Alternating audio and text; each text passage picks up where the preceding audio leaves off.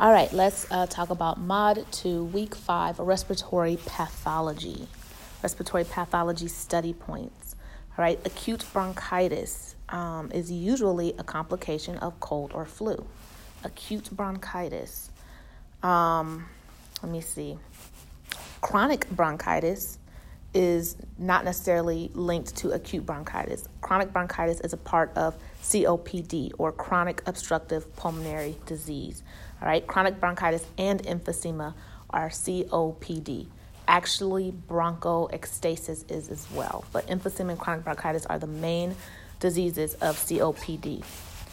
All right, let's see. As far as situational, when someone has any sort of infectious respiratory tract disease or whatever, once the fever has broken, some of the symptoms may linger, but massage is generally safe and you work within their capacity for adaptation.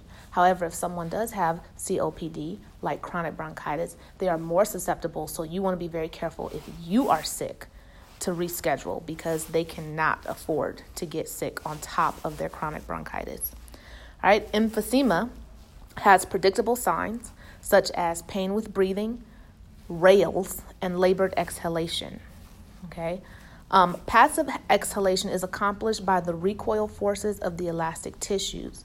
All right, the elastin fibers in the alveoli must be healthy to have good passive exhalation.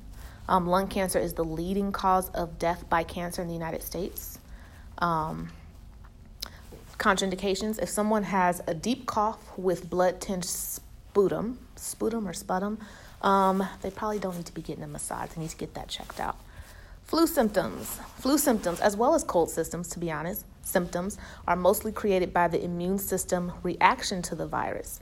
All right, flu specifically includes fever, headache, sinus congestion, but also body aches, pains, and possibly nausea. All right, asthma. Asthma is an airway disorder triggered by environmental irritants and emotional stress. Hypersensitive to environmental irritants. During an episode, people tend to find it more difficult to exhale than to inhale. Remember, Ruth said it was like trying to exhale through a coffee stirrer.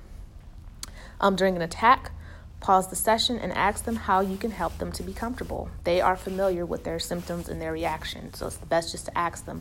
In fact, have the conversation before the massage starts if they say they have asthma. Sinusitis is basically inflammation of the sinuses. And what are sinuses? They're the membranes that line the hollow areas of the facial bones. Pneumonia is an infection that causes inflammation of the lungs. Pneumonia could be viral or bacterial, or it could be other things as well. Tuberculosis is usually asymptomatic in about 90% of people who have it, but when it does become symptomatic, it can be contagious and potentially dangerous. It also can travel to different parts of the body.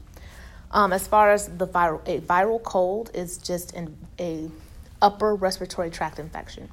A viral upper respiratory tract infection.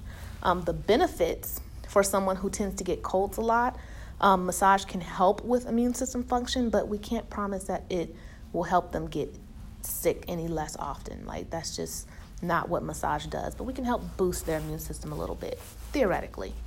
Not a whole lot of study points for this one because it's only 20 points, a point and a half each, 30-point test.